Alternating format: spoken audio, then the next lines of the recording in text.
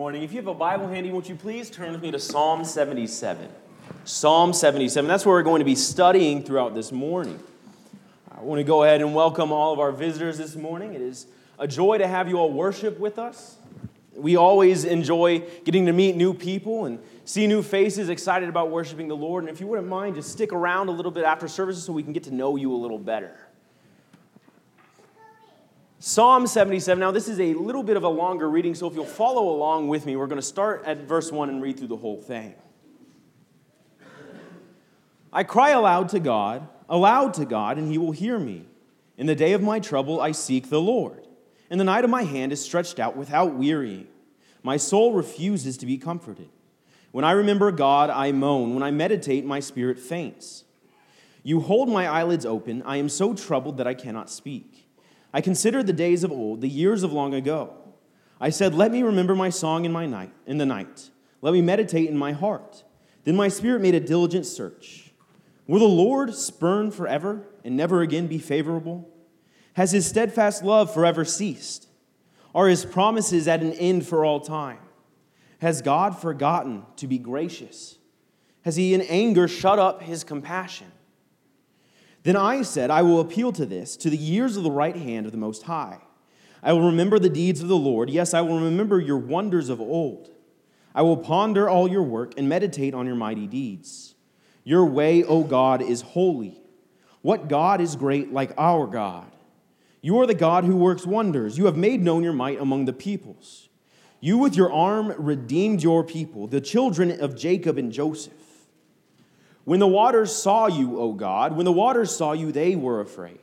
Indeed, the deep trembled. The clouds poured out water. The skies gave forth thunder. Your arrows flashed on every side. The crash of your thunder was in the whirlwind. Your lightnings lighted up the world. The earth trembled and shook. Your way was through the sea, your path through the great waters, yet your footprints were unseen. You led your people like a flock by the hand of Moses and Aaron.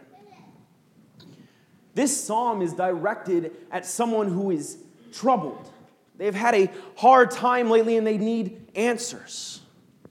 It's written by Asaph, which through all my studies and looking to figure out who that was, I figured out all it was a choir master of Israel, someone to direct the thoughts and songs of the people of Israel.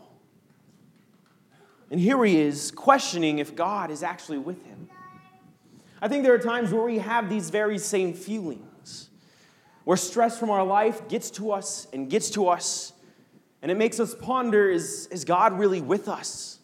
Does he actually hear my prayers? Does he truly show his love in my life? And our stress just builds and builds, and those questions come out, and we seek answers. And sometimes we seek answers in other places than God. We seek answers through sports, where that may even stress us out even more because our team just may not do well in the last 2 minutes of a game. Sometimes we seek help out in the form of food or comfort. And that may end up stressing us out because then we might realize we become unhealthy and we focus on something entirely different than what we should be focusing on. When we look at this psalm, Asaph gives us direction of what we're supposed to be doing or how we should handle trouble and stress. In fact, when we look at his questions, when we look at his trouble, his fears, there's no sense of it's bad to have these questions. There's no understanding here by the writer that I shouldn't be having these thoughts or these doubts because of what's going on in my life. Rather, it's I'm having these thoughts, now let me fix it. Let me seek an answer, a help, so that I can get along. And what we see he turns to is in the latter part of his writing. He turns to God, but not just an idea of God. No, he turns to what God has done in history. He understands through what has been written by the people before him that God has helped Israel out of its distress. That God, without being seen, spread the waters of the Red Sea and allowed his people to leave Egypt. You see, Asaph in his troubles seeks comfort in God's might. It was all supposed to fit on the white square. But Asaph seeks comfort because of God's might. He doesn't look at himself. He doesn't look at anything he might take pleasure in on earth. He looks at the true comfort, the comfort of God's might. When we look at Asaph, it's interesting to me when we see how he describes his trouble. Look with me in the beginning of the psalm.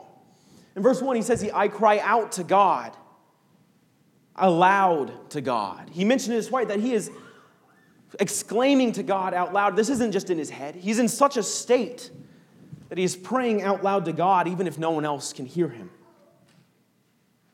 But in his troubles, he's crying out to God and he's stretching out his hand, asking for an answer, looking for something to receive from God. And his hand doesn't grow weary because he's not going to put it down until he gets an answer, until he gets comfort. He's unable to sleep. If you look in verse 4, you hold my eyelids open. His stress is holding him open. He's unable to speak because of his trouble. His stress is there. It's real. And it's hard. And he's seeking his answer. We have this same understanding. And while our idea of trouble or stress differentiates throughout our ages, when we were kids, we might have been troubled or stressed because we haven't gotten our food yet. Or we can't go outside when mom and dad tells us that. And then when we grow up, our trouble and stress then turns to, how am I going to make ends meet? How am I going to take care of my family? How are the people around me going to get to heaven? Our stress and trouble grows and matures as we do. But there's still an answer. But there are two main ideas or thoughts that come out of this passage, and that's what I want to pull for us today. Look again with me, and we're going to start reading again in verse 1. I cry aloud to God, and he will hear me. In the day of my trouble I seek the Lord. In the night my hand is stretched out without wearying. My soul refuses to be comforted. When I remember God, I moan. When I meditate, my spirit faints. You hold my eyelids open. I am so troubled that I cannot speak. I consider the days of old, the years long ago. I said, let me remember my song in the night. Let me meditate in my heart. Then my spirit made a diligent search. Will the Lord spurn forever and never again be favorable? Has his steadfast love forever ceased? Are his promises at the end for all time? Has God forgotten to be gracious? Has he in anger shut up his compassion? Asaph is troubled, and his trouble directs his doubt or his questions. And so what we can understand is that the same thing goes for us. Trouble might cause our doubts. My troubles can cause my doubts in my own faith. Because when we're troubled, our questions arise from our faith. If I'm trusting in God, then why isn't he hearing me? If I'm listening and praying to God, why isn't he answering me? Sometimes those questions come because of our trials. If God loves me so much, if I am truly God's disciple, why is he making me endure this sickness? Why is he making me watch my loved ones struggle? Does God actually care about me? And our troubles build, and our questions continue to build. Asaph's questions mostly focus on God's love. Has his love ceased? Has he forgotten about his people? Is his love covered by his anger? I think oftentimes our troubles can cause us to question that same love that God has, that we read about so often in the Bible, and yet sometimes it's clouded because we're struggling with different temptations and trials on this earth. And when we think about what troubles we might be facing, it's easy to name a few. We might be facing troubles of sickness. The people we love are dealing with cancer or surgeries. And there's a fear that comes from that what if that takes them? What if the cancer makes them deteriorate so rapidly that there's no help? What if that surgery goes wrong and they're not like they used to be? And we start to imagine all these things that might befall our loved ones. And our doubts creep in because we're troubled and stressed by the idea of sickness or surgery. Sometimes our troubles are temptations. We constantly face temptations from Satan, and again we think we're overcoming. And then what happens when we fail? What happens when we fall to temptation and we look around and we think, well, I just wasn't good enough. And because I'm not good enough to overcome this temptation, then I'm not good enough to overcome any temptation. Clearly, God isn't with me in my temptations to make me better. So why should I even try? And our temptations make us ask ourselves if our faith is truly worth it to resist and look forward to the reward that is to come. And our temptations can cause troubles and make us doubt in our faith. We can be facing trials at work or at school. At work, we may be having to deal with certain projects or employees. And they may be constantly mocking us because we believe in God. A God that they cannot see, that we cannot see. A God that they have no reason, as they seem, to believe in Him. And it starts to work at us and cut at us. Because what if they're right? What if my faith truly is useless? And we start to be pressured because of the mocking that people give us in school or on our work. Sometimes those trials in school or work are because of a job that we have to do. It's just a difficult job. I think of oftentimes when I had to write papers in college, myself, I would kind of procrastinate. And I would wait and wait. And for history papers, the way you do it is you gather a lot of books and you have to then scan through these books to find information useful to what you're writing about. And for me, if I procrastinated, it means the night before I was up from 8 until 4, reading through these books, finding the pertinent chapters that I needed.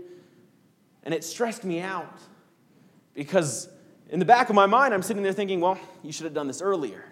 And then I'm also thinking, well, I have no time. I have to get this done. And I have to get it done well. And it stresses you out. And jobs can do the same. And that stress can build and build and build. And you can begin to ask, well, why didn't God create me differently? Why didn't He create me with a better work ethic or a better time management sense? Our trials at work and at school can cause us to question our doubts. Loss can cause us to question our doubts. Much like sickness, if I lose someone that I love, that I care about, that I've been praying for, well, have those prayers really worked? Were my prayers answered in the sense that I wanted them to? And I begin to question and wonder, well, maybe God didn't hear my prayers. And my stress from what I just lost causes my doubts. These are easy for me to talk about because I've had my share of doubts like these. When my brother was diagnosed with cancer, the first thought in my head was not, oh, well, God has a plan. My first thought was, how could this happen? How could Chandler, someone that I thought was so wonderful and so great and worked so hard for his faith, how could he be diagnosed with something like this? It just doesn't make sense. And there was a time where those doubts really ate at me. And it took a while. It honestly took me looking at my brother and seeing how he handled his situation for me to understand that God still cared, that He was still there.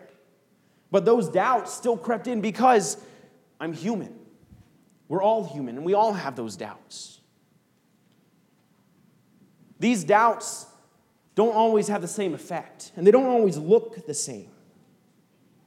But they always, or most times, respond or make us respond in the different or same ways. We doubt that God is with us, that He has abandoned us to Satan and to temptation, and that we are all alone in this world. We no longer have Him by our side. We don't feel His hand in our lives. We don't see Him anymore. And we start to wonder if He actually was there ever. And we doubt that God listens. We doubt that He answers our prayers, that He is actually sitting there hearing us when we put forth supplication to Him. And we pray, and seemingly there just seems to be no answer. And my doubts continue to fuel that question. And then again, we doubt if God actually loves us. That while God might be there, while He might hear my prayers, maybe the reason He isn't answering me is because He just doesn't love me. That He is so angry with what I've done that He can't love me. And because of these doubts, our faith wavers. And you can see why. These questions all poke at God and if He's truly there with us. And our faith wavers because of that. Because if we're sitting there constantly questioning God and whether He cares about us or is with us, then I'm not doing anything to grow my faith. Because there's that question constantly eating at me, does it really matter if God doesn't care about me? And we begin to blame God for the troubles in our lives. And it continues to cause a spiral farther and farther down. When you see Asaph, you can see where this is beginning in his life. His questions, especially in verse 6, when he says, let me meditate in my heart, let me try and remember what I'm worried about. His questions in verse 7, will the Lord spurn forever and never again be favorable? Has His steadfast love forever ceased? Are His promises at an end for all time? Has God forgotten to be gracious? Has He in anger shut up His compassion? Now, I don't know what's going on in Asaph's life to make him question these things. But something is very clearly pointing him at God's compassion and God's love. And if he doesn't find an answer, well then we can imagine he might spiral away from God. But there is an answer. There's an answer for Asaph, and there's an answer for us. Look with me again in verse 10, starting there. Then I said, I will appeal to this, to the years of the right hand of the Most High. And we'll stop there for a second. What Asaph is saying is, in order to answer these questions, I'm going to appeal to the many years of testimonies of God. I'm going to look at what He has done, and that'll give me my answer. We'll pick back up in verse 11. I will remember the deeds of the Lord. Yes, I will remember your wonders of old. I will ponder all your work and meditate on your mighty deeds. Your way, O God, is holy. What God is great like our God? You are the God who works wonders. You have made known your might among the peoples. You with your arm redeemed your people, the children of Jacob and Joseph. When the waters saw you, O God, when the waters saw you, they were afraid. Indeed, the deep trembled. The clouds poured out water. The skies gave forth thunder. Your arrows flashed on every side. The crash of your thunder was in the whirlwind. Your lightnings lighted up the world. The earth trembled and shook. Your way was through the sea, your path through the great waters, yet your footprints were unseen. You led your people like a flock by the hand of Moses and Aaron. Asaph flips this psalm on its head. He's gone completely from doubting God and questioning God to praising Him for all that He has done. And there we get our answer to how we deal with the troubles we have. God's wondrous deeds comfort my doubts. When I have doubts, when I have troubles, when I have stress, all I need to do is look at what God has done and what has been recorded of Him doing. When we're troubled, that's our answer. We turn to God. And yes, we may have questions about what God has done and if He's still with us. But we receive our answer when the very same people in this Bible had those questions and had their answers given to them. And we can understand we are no different than those people. That God still answers us. We may think that God has abandoned us or won't help us in our trials. And when we do, we can look at how God has helped people in the Bible who thought that very same thing. Asaph approaches this by looking at what God has done for His people. God has saved His people. Look at starting in verse 13. Your way, O God, is holy. What God is great like our God? You are the God who works wonders. You have made known your might among the peoples. You with your arm redeemed your people, the children of Jacob and Joseph. He'll continue to talk about the exodus from Egypt. But his idea is very simple. God, you have redeemed your people. You've made known your ways because of what you have done for your people. You are there. And I can trust in that. Like Asaph, we can use these Old Testament stories and examples of people to grow. But we are also given something greater than the Old Testament. The New Testament, where we get to read and see Jesus and His apostles. And see the love that God had for us through His Son. We can see Christ in His message of salvation to all mankind. We can see His miracles that He worked and the signs he showed to prove that he is indeed the Son of God. And again, we can see his crucifixion and the love he had for his people that pushed him onto that cross. Like Asaph, we have all these evidences of God's glory and God's might and his love. But that's not all we have to go by. You see, when we understand that God does help his people, that God does love his people, we can begin to see the world through a lens that God is with us. We can understand that in our prayers to God, while it may not be answered in ways that I seem fit to want, they're still being answered. He's still hearing them. His answer might just be not yet or no. God still loves us. And I can see that through the care that he has for his people. Again, when I go back to my brother, I can understand that God loves us because my brother was able to win his fight against cancer. And while he had doctors, while he had medicine, we can understand that prayers to God helped him. That God heard those prayers. On the flip side of that, I can look to God and understand the love that he has for those he has called home. Because there is no greater reward than to be with God.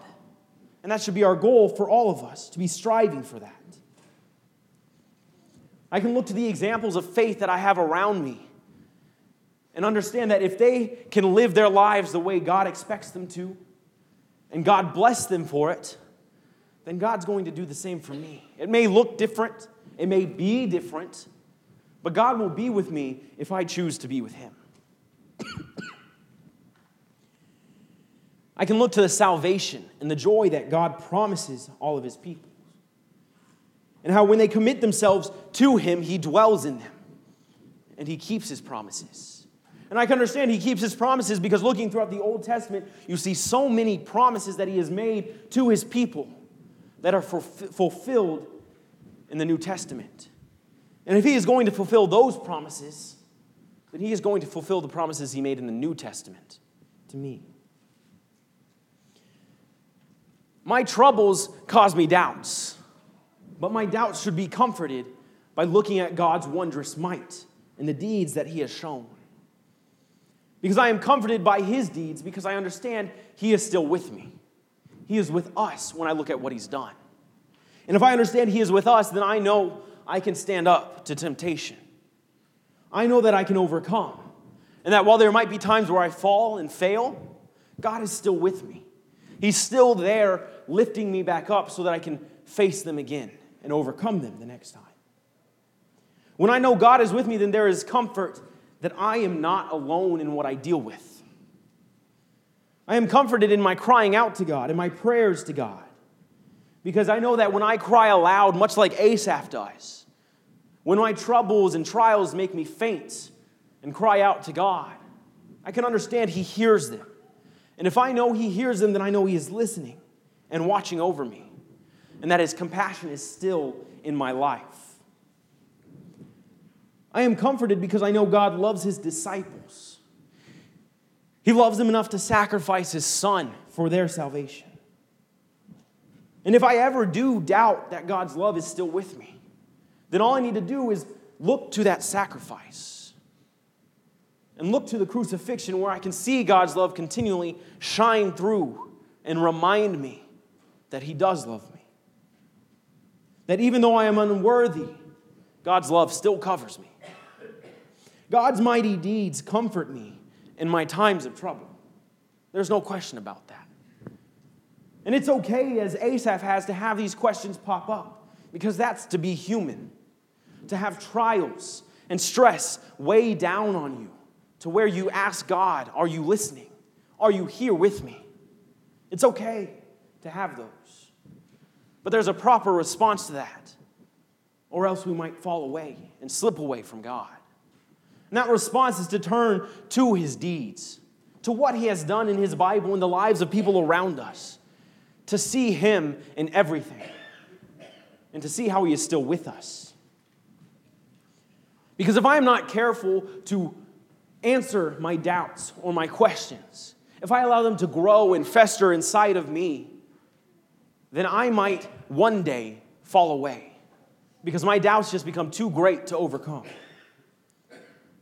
And if I have doubts that cause me to fall away, then I need to be searching diligently for answers to those doubts so that I can answer them immediately and figure them out as soon as possible. Because if I don't, I have the opportunity to lose my salvation. And if I lose my salvation, then what's really worth it? What is worth losing my salvation? My doubts are going to be there sometimes, but there is an answer for those doubts.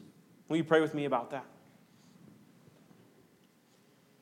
Heavenly Father, we come to you now so thankful for the opportunity we have this morning to open your word and see from your examples how you are still with us and how you love us and comfort us.